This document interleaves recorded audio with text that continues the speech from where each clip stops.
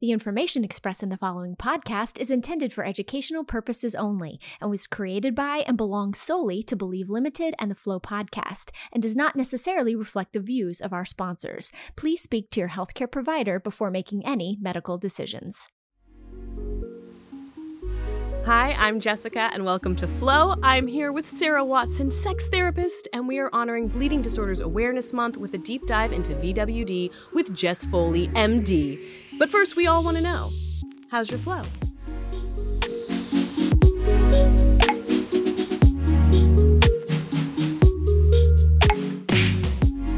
We start off Flow with a quick check-in to normalize the reality of menstruation. So, to our assembled lovelies, how's your flow? Dr. Foley, go ahead. Great. I've just been so excited about this question. I've listened to this podcast, and I will say that my flow, I don't flow anymore. I think that, like many things when it comes to the female body, menstruation is a choice, and I chose to alleviate mine about 15 years ago. So I'm a big IUD fan, specifically the 5-year IUD, and that's my flow. Yeah, specifically that IUD, because I know we're going to talk more about other kinds of IUDs. And speaking of IUDs, Sarah, how's your You know IUD I'm flow? not flowing as well, which is lovely. But I'm probably going to ovulate soon, feeling that coming, that I do feel consistently every month. So, but just relaxing over here. No cramps, which is shocking, which is great. I know. Do the cramps come pre-ovulation or right at ovulation for you? Usually? Both. Both.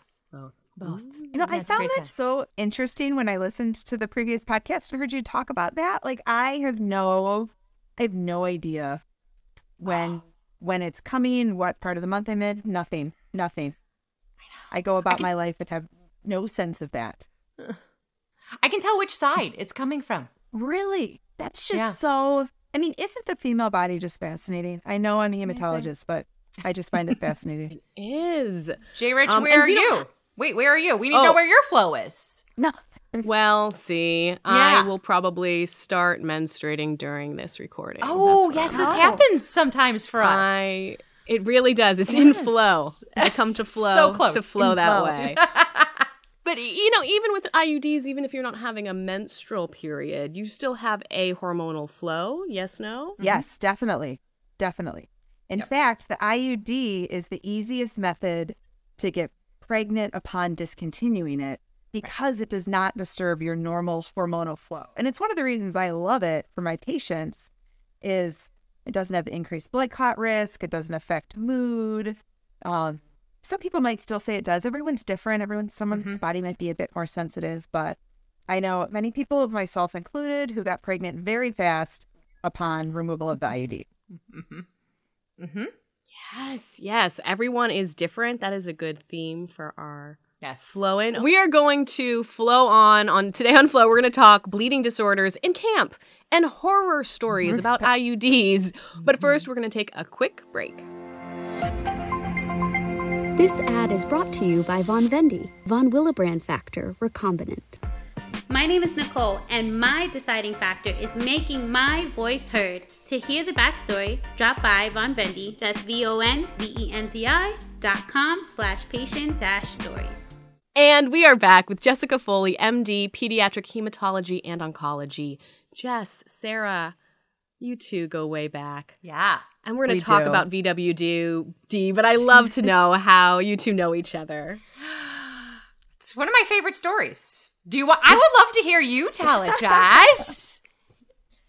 Well, I was a pediatric resident, so I was finished with med school and in my training to be a pediatrician. And I had always loved the area of hemophilia.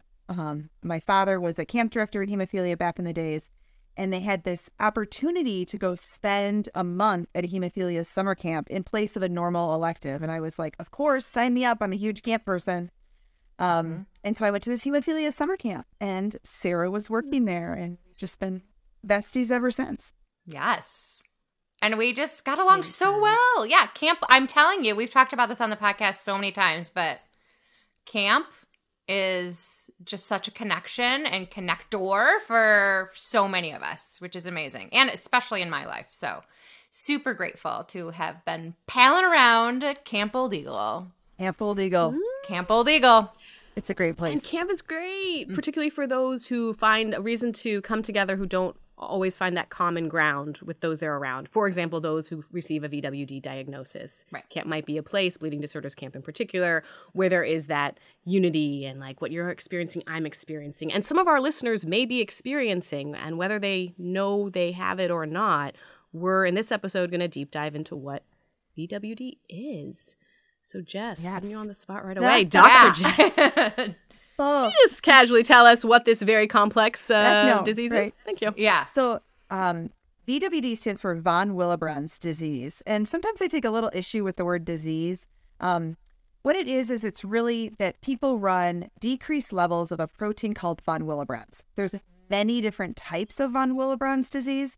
And sometimes you might have the protein, it just doesn't work as well. And what von Willebrand's does is it's really important in all of our clotting that happens in our body, sometimes called all the coagulation factors, to use kind of a fancy word. It works very closely with something called your platelet, which is a cell your body makes, as well as factor VIII.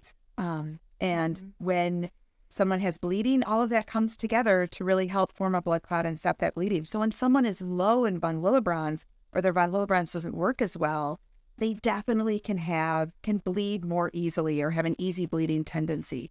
And a lot of the times, von Willebrand's patients, the type of bleeding they have, easy bruising, very common, heavy menstrual bleeding. Like there's some insane statistic that 95% of women with low von Willebrand's have heavy menstrual bleeding. However, 70% of them will tell you that their periods are normal. So, right. Not even people with heavy menstrual bleeding realize that it's heavy because their sister has it like that, their mom has it like that, their grandma has it like that. Yep. It's what it's been their whole life. And I hear that time and time and again when I'm talking to women about their menstrual bleeding, is that there's not this realization that that's actually quite abnormal. And what might those abnormal stats look like that some might think are normal? You know, we talk about it before, but over 7 days, over 6 tablespoons, what sort of things might be a signifier? And I get it that I haven't had a period about 15 years, except, right before I had my children. But who even knows how many milliliters of blood that they have? Like who could even keep track of that? We use these tools called bleeding assessment tools, but really when I'm talking to people, just asking them some very straightforward questions. I don't like the question, are your periods heavy? Because they're all going to say no.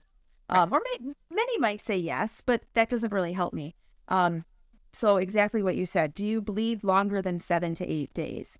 And when you are having your heaviest days, like tell me about the heaviest days of your cycle and how often are you needing to change your menstrual product? Are you, and they might say, oh, I like to change it in between every single class. And I then say to them, because some people just don't like a little bit of blood on the pad or a little bit of blood on the tampon, they want to change it. So I say, tell me, if you didn't change it, how many hours would go by before you would be like, oh no, this has hit my underwear? And people they should be able to go 4 hours. They shouldn't be needing to change a product every 2 hours without fear of it hitting their underwear. Another thing I ask is, do you ever double up on products? Do you wear like a pad and a tampon? Do you have to wake up in the middle of the night to change your menstrual product? All of that is stuff that shouldn't really be occurring. Do you pass, like it's normal to pass a little bit of clot, but are you repeatedly passing large clots? And then the other thing, and this is just like my soapbox here, is do you have evidence of iron deficiency or iron deficiency anemia? Because women who menstruate, that you really should not have iron deficiency. That could be that you're menstruating too much and then you need to be on iron replacement, or we need to talk about ways in which to have you not menstruate so much. And iron deficiency is so under-recognized in this country and honestly globally, and is a huge problem for women who menstruate. How would we recognize iron deficiency? Stay on it. How would we recognize iron deficiency? Yeah. So when I see women, I see adolescents with heavy periods is a really common consult that I see. I get a simple complete blood count or CBC on everyone and just look to see what's their hemoglobin. And hemoglobin is how we measure anemia. So a lot of people will tell you, oh yeah, I'm anemic, I should be taking iron. Like so many people say this. And it is because they're having blood loss for women, usually from their periods. And so I'll look at their hemoglobin level. I'll also look at something called a ferritin, which is a measure of their iron stores. I think 30 and above is normal. The computer will tell you like 15 and above, and I take issue with that. And so I think 30 or above is normal. And then there's a couple like other iron markers iron levels that you can look at. But I think those two tests, your hemoglobin level and your ferritin, tell me so much in teenage girls. And then I say to them, because again, menstruation is a choice. Like at every single teenage girl that I meet, I say the same thing to them. And I say, do you know that you don't actually have to have a period? I make a little joke. Are you trying to have a baby right now? No. Well, then you don't need to menstruate. The only people who actually need to menstruate are those who are trying to have a baby. And so let's talk about, you have to go in between every single class, you're changing a pad or tampon. You're missing school maybe because your cramps are so bad. Oh, let's draw some labs. Oh, look at this. Not only are you iron deficient, but you're also anemic. And let's talk about the repercussions of iron deficiency and anemia, because so many times we think about iron as important for making blood, and it's not. Your bone marrow is a sponge. If you are iron deficient and you put iron in your body, that bone marrow will grab it in order to make red blood cells. It is a sponge. It's an iron hog. But the other place that really needs iron is your brain. And when you don't have enough iron, the studies show that you have problems with memory loss. You have problems with standardized tests, the MAPS and the MEEPs and the SATs and the ACTs, all of that all the teenagers are trying to take. You have problems just turning in your homework and being successful in school. It has poor athletic performance for the athletes. So, and it can cause IQ changes over time. For women who chronically run iron deficient, they are definitely experiencing IQ loss. And so having a heavy period and not taking appropriate iron supplementation or iron treatment when you need it can be really impactful for these women, and it's incredibly underrecognized. That's my soapbox. Yes. I get passionate about this topic. Appreciate that. And why? No, passion's great. Does it come from a certain place for you of personal experience, or? I don't think I've ever been personally iron deficient or anemic. I feel that in general, women don't talk about their periods enough. And there is this sense of like, suck it up and deal with it. Or like, this is the way it was for everyone in my family. I'll just deal with it. And providers don't ask about it. They don't ask these questions. They don't dive into what is too heavy of a period or what isn't.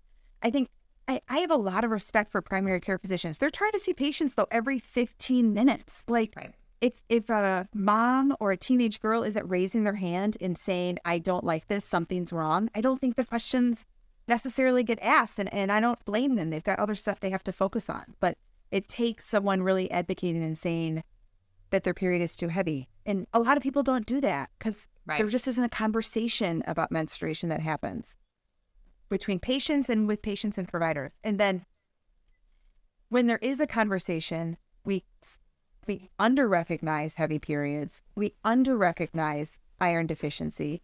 And I think that it ends up being kind of, there's an element of sexism at play with that.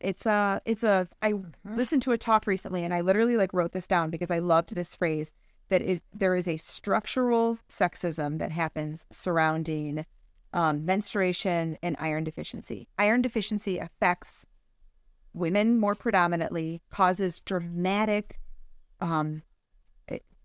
issues, things people have to live with for the rest of their lives. It's not treated, it's not recognized, and then not treated. And it's kind of like, I mean, how many of your friends say, oh yeah, I'm a little anemic, I should be on iron? Like everyone. Yes, this is a all the chronic time. disease. It's a big deal. If people were like, oh, I'm a little diabetic, I should be on my insulin. People would take that more seriously. Right. You know, so it's just amazing to me how many times I get seeing a girl in consult, and then I get talking to the mom about, no, you really should be on your iron. And if you hate taking iron, maybe you need to think about not having such heavy periods and ways that you can get around, that you can mitigate that.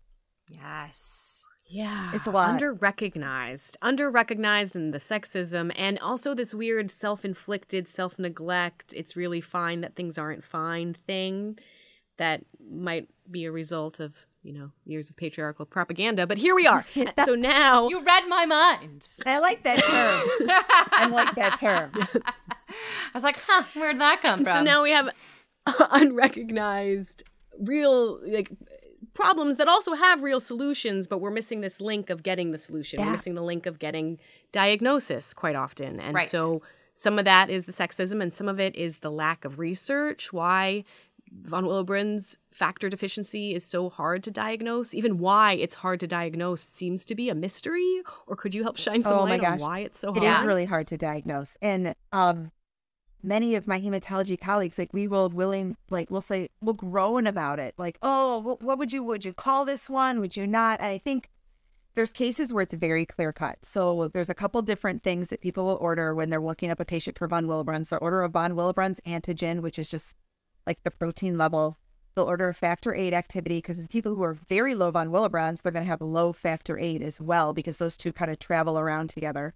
And then they're going to measure something called a von Willebrand's activity, and there's a couple different ways that that's measured. The historic test was called the ristocetin cofactor, which it's kind of a mouthful. I don't like it as well as a newer test called a GP1BM activity, which is also a mouthful. But so regardless, sounds more Star Trekian or something. Very Star Trekian.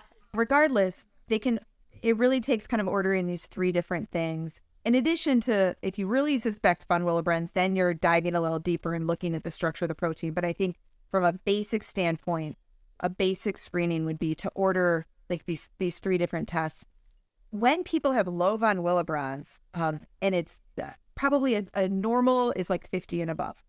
When people are less than 30, it is really easy, because that is clear cut.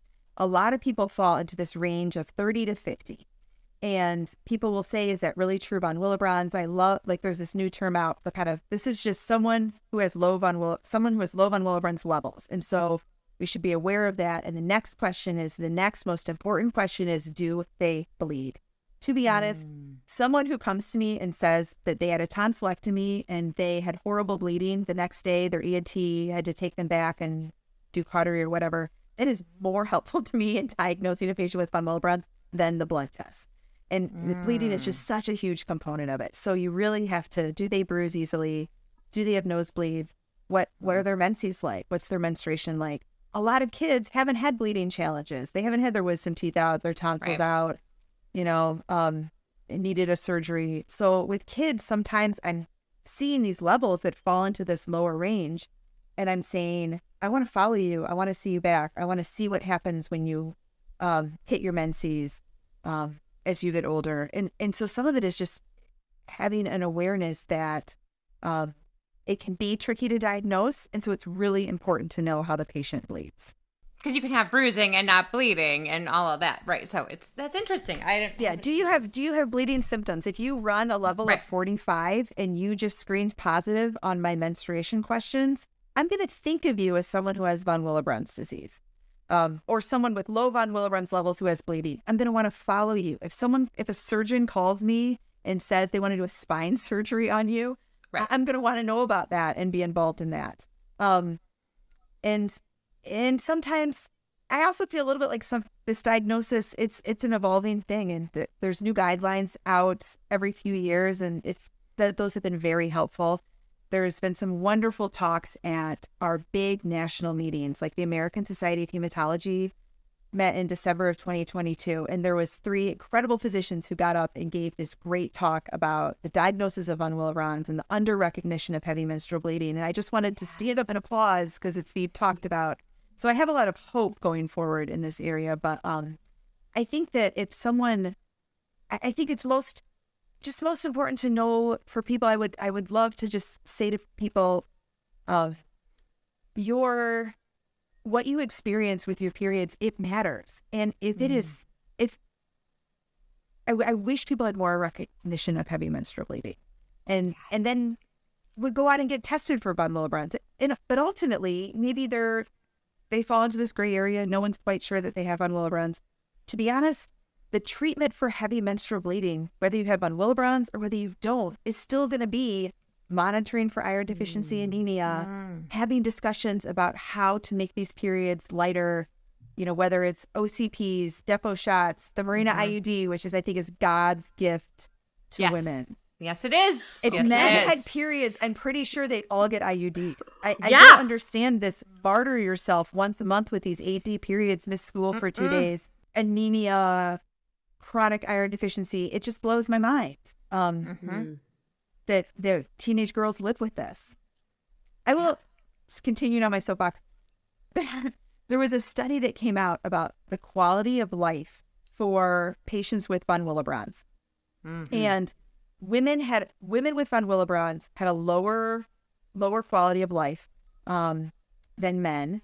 And also teenagers with von Willebrand's had some of the lowest indicators of quality of life. In fact, when they looked, the study was in bleeding disorders in general, teenage girls with von Willebrand's, their quality of life was similar to men who had severe hemophilia and to HIV.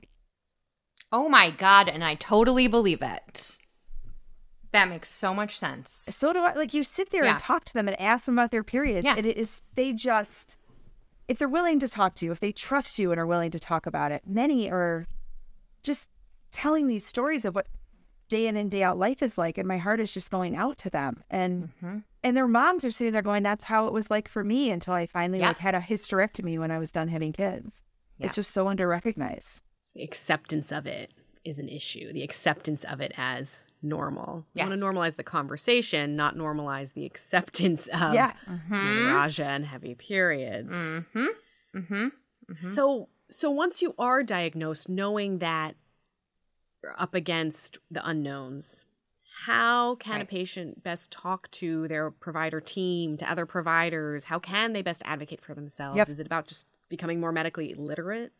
If someone gets diagnosed with von Willebrand's disease, if they're a pediatric patient, they're seeing a pediatric hematologist is my hope. I know a little less in the adult world. I would hope they're also seeing an adult hematologist. And Sarah can probably talk a lot about experiences with adult hematologists. I think it's variable. And I think seeing a hematologist who kind of specializes in coagulation disorders, in bleeding disorders, can be really helpful too. If you're seeing a hematologist who's got a lot of oncology patients they're trying to manage, their heart might be in it, but they just might not it maybe be as up to date on the literature and what the best management is.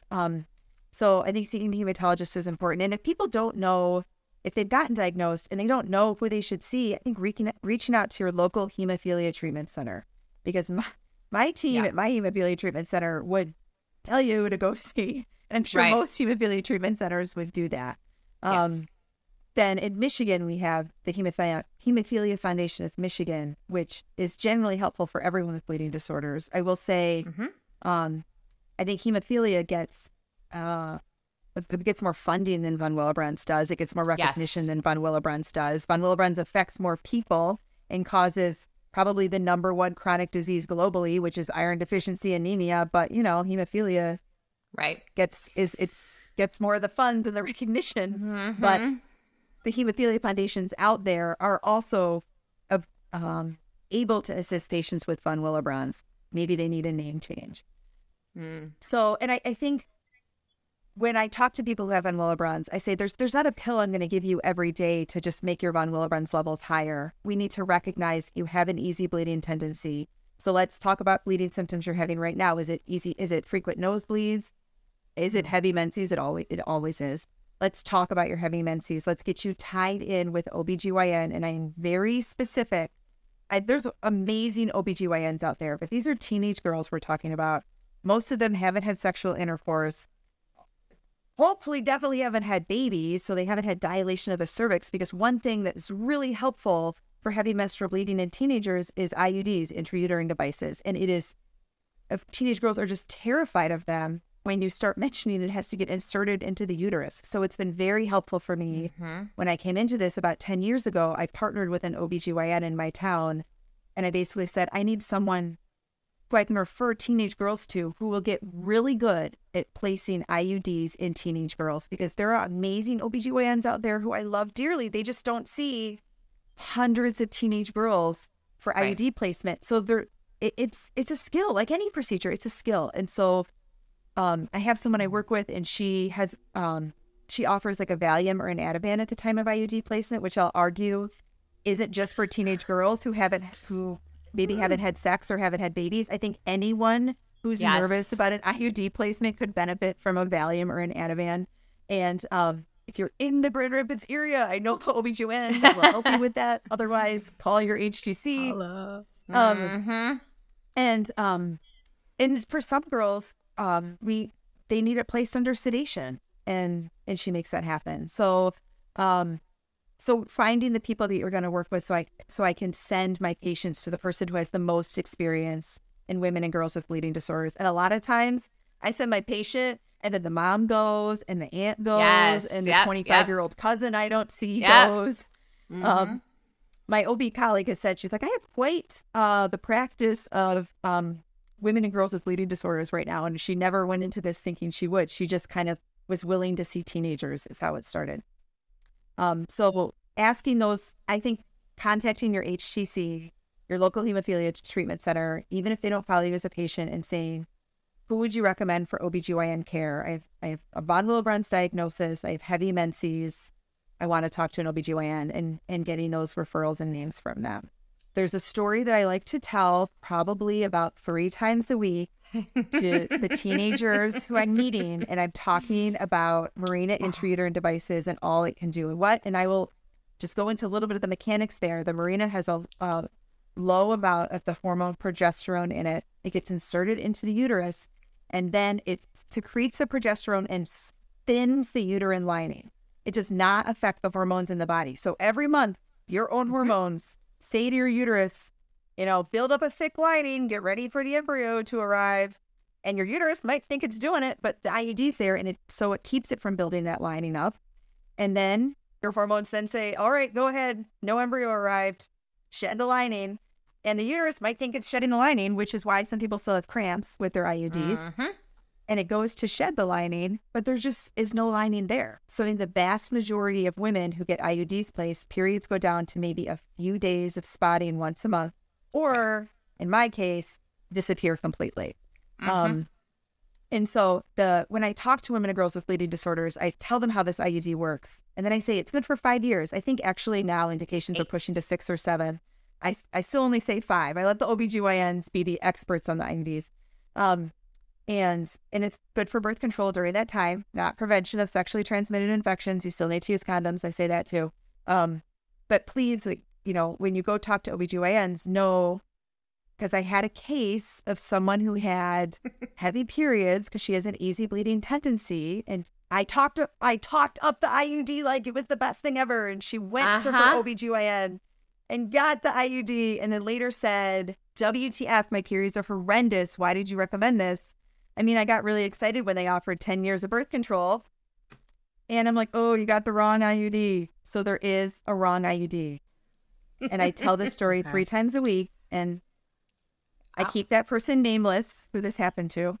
But we don't have to. Is this the copper story? Is this the famous dun dun dun dun dun dun copper IUD story? Well, let me add a little zhuzh to this story. So this conversation happened on a girls' weekend where we're just hanging out and having conversations about things that close friends do, bleeding, relationships, and conversation was like, why are you even having a period? Blah, blah, blah. Here comes the hype from Foley. It's so great. And then I almost die because, no, not really, but it was, what the hell is happening?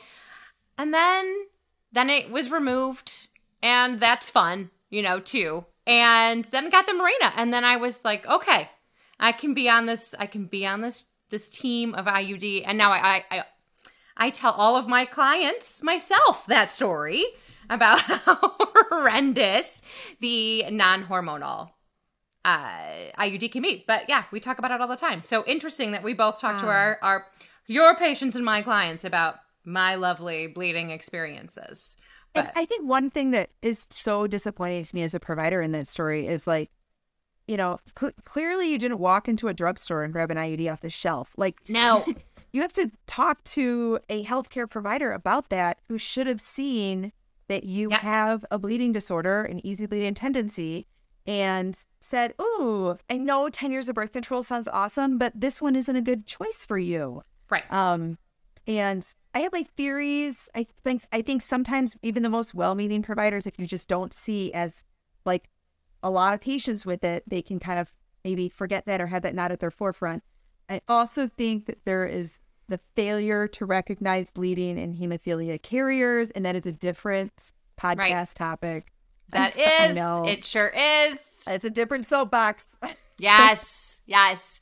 But yeah, it's just how to advocate for it. Like, and I think that was part of learning how to advocate for myself, was that whole experience. So, hate that it happened, but I know, but it's okay now. Well, we're here. Yeah. But before it's okay now. But so we know that happy ending. So can we, for a moment, go into the Copper story of what was so extreme? Like, what was the wrong when Copper's in there? What happened? So people know never to do it again. This is the tale. Like, never again. Right. There's no hormones, right, Jess? Like, there's nothing that's going to stop that buildup. Can I be honest? Like, so I'm not an OBGYN. I have a love of the Mirena IUD. I have a hatred of the Copper IUD because it makes periods heavier. I don't exactly know why, and I should. Okay. I will make a note and look it up afterwards because I don't place IUDs myself.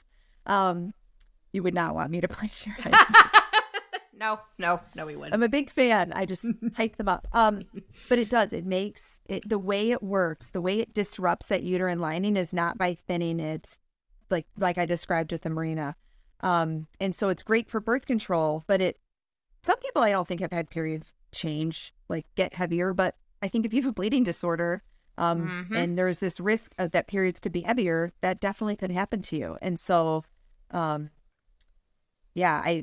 do a big warning against it, and this is another reason why. And again, I don't think it was ill intent. I think someone just wasn't very educated, and we all have lots of things that we're trying to deal with in medicine, and everyone's not as well informed about certain things as other things. But it's so. I really say to my families, if you want, I will refer you to my person, because I just know that that's not going to happen to them. Right. Well, I think too with that, just kind of remembering that experience, that practice now knows all about women with bleeding disorders, because not only did I continue to go there, did my sister, who is a carrier, and then there was also, and I don't, obviously HIPAA, don't know, but there was another woman that had a bleeding disorder that was also at that practice. So, and we all delivered babies through that practice, so they're very well aware now. So thank goodness. That was, again, good, terrible thing to go through, but hopefully we're helping other people. So hopefully helping other people. Mm-hmm. How long did you have it in, Sarah? Oh God, not long. Maybe a couple months. I was like, what is happening? I'd have to look through my chart. That's a great question. Maybe 3 months. Because I was like, I'll give it a couple, like it'll adjust. No. And then we had a conversation. I was like, what is happening to me? And you were like, this is a horrible idea. I can't believe you recommended this to me. Yes. And I'm like, oh my God, I feel horrible. And then you were talking and venting about it and how your periods were so much heavier and they were already heavy and how could this happen? And I mean, 10 years of birth control sounds great. And I had this moment of being like, oh, you've got I remember. Yep. But I don't remember how long I kept that in. I think I probably immediately made an appointment after that phone call, being like, get this out of me. I mean, I'm impressed you didn't just take it out yourself. I mean, yeah. Just get up in there, pull those strings. Can we talk about the anatomy for a moment? Like, the reason it's so delicate, right, is the cervix, I had explained to me once, is like trying to imagine this thin, paper thin, like the mass of it is paper thin and it makes a tiny, tiny little circle. And you have to go in, through that. So the way I describe it, I usually like to pull out. I now have a diagram, or a handout that has an illustration on it, because I always tell my patients, I'm a doctor, not an artist. And then I proceed to draw for them a vagina, and at the top of your vagina, I say is your cervix, and it looks a little bit like if you made a fist. See this close? If you make a fist and look at your fist head on, there's a closed opening to your cervix, and so. When you go to an OB, I always make the difference between an IUD, so a tampon, I always say to my patients to use pads or tampons. Are you familiar with tampons? Most of them are familiar with tampons. Tampon sits right in the vagina. The string hangs outside of the vagina. If you stood in front of a mirror, you'd see the string. With an IUD, the OBGYN, or I should also say family medicine physicians place them as well. Right. Dilates the cervix ever so slightly. And I draw what an IUD looks like, or I have my little picture, and inserts it in there and then into your uterus, because beyond your cervix is your uterus. And then the strings of the IUD hang just outside the cervix instead of hanging outside of your vagina. So I tell patients, you're not going to see these strings. If you wanted to, you could take like 2 fingers and reach up into the top of your vagina and probably feel those strings. Not a lot of teenage girls feel inclined to do that, but you could. And I even know some adult women who, when they decided they wanted to get pregnant, reached up and pulled their own IUD out. I did not do that with mine. That's a little bit more badass than I consider myself to be. But you could. Right. Ouch. Yeah, and it is at the time to get it removed. For most women, I will say, there's always stuff that happens, but for most women, they go to the OBGYN. The OBGYN gently pulls on those strings. The IUD comes out. And again, because it's your body's own hormones, that uterine lining starts building up and you could be pregnant, within days. Yes. I'll just close on this podcast. I think it took me 10 days to get pregnant after my first IUD was removed. Yes. Which means sperm reached when ovulation was happening, and all that timing was also occurring. All of that timing. Certain days. I didn't know that, but that's how on it does. Right, because you weren't feeling the ovulation. Well, and let's also say, and I think I've shared it on the podcast before, and if I haven't, but my strings on one of my IUDs did wrap around the IUD itself, and I had to have it removed in a different fashion where there was more dilation required. And and I hope you got some Valium or Ativan with that. Don't think so. Cupcakes. I was gonna say, weren't you not able to at one point? Wasn't that an issue? Oh yeah. So then we also talked. So I have a newish. I got it this summer. I think we talked about it before. No meds were offered. I asked, and she said no for placement at all, and it was terrible because pain is so constantly dismissed, right? Or not validated. Pain is so dismissed in women. But that was a different provider than the one I was speaking about before, who understands my bleeding disorder. So I will not be going back to her. I will be going to someone else. I'll be driving an hour away to go see another physician that I love. Come see my person. Yeah, we'll make a weekend of it. It'll be great. You should have her on the podcast sometime. I'm going to tell her about this podcast. Oh, we would love that. She would be so good. We would love that. So other things that I really like to tell all my teenage girls when I see them, teenage girls and young adults, is that if you're having a period, you should be taking a multivitamin with iron. Every woman or girl who menstruates, or biological female who menstruates, should be on a multivitamin with iron if they're having a period.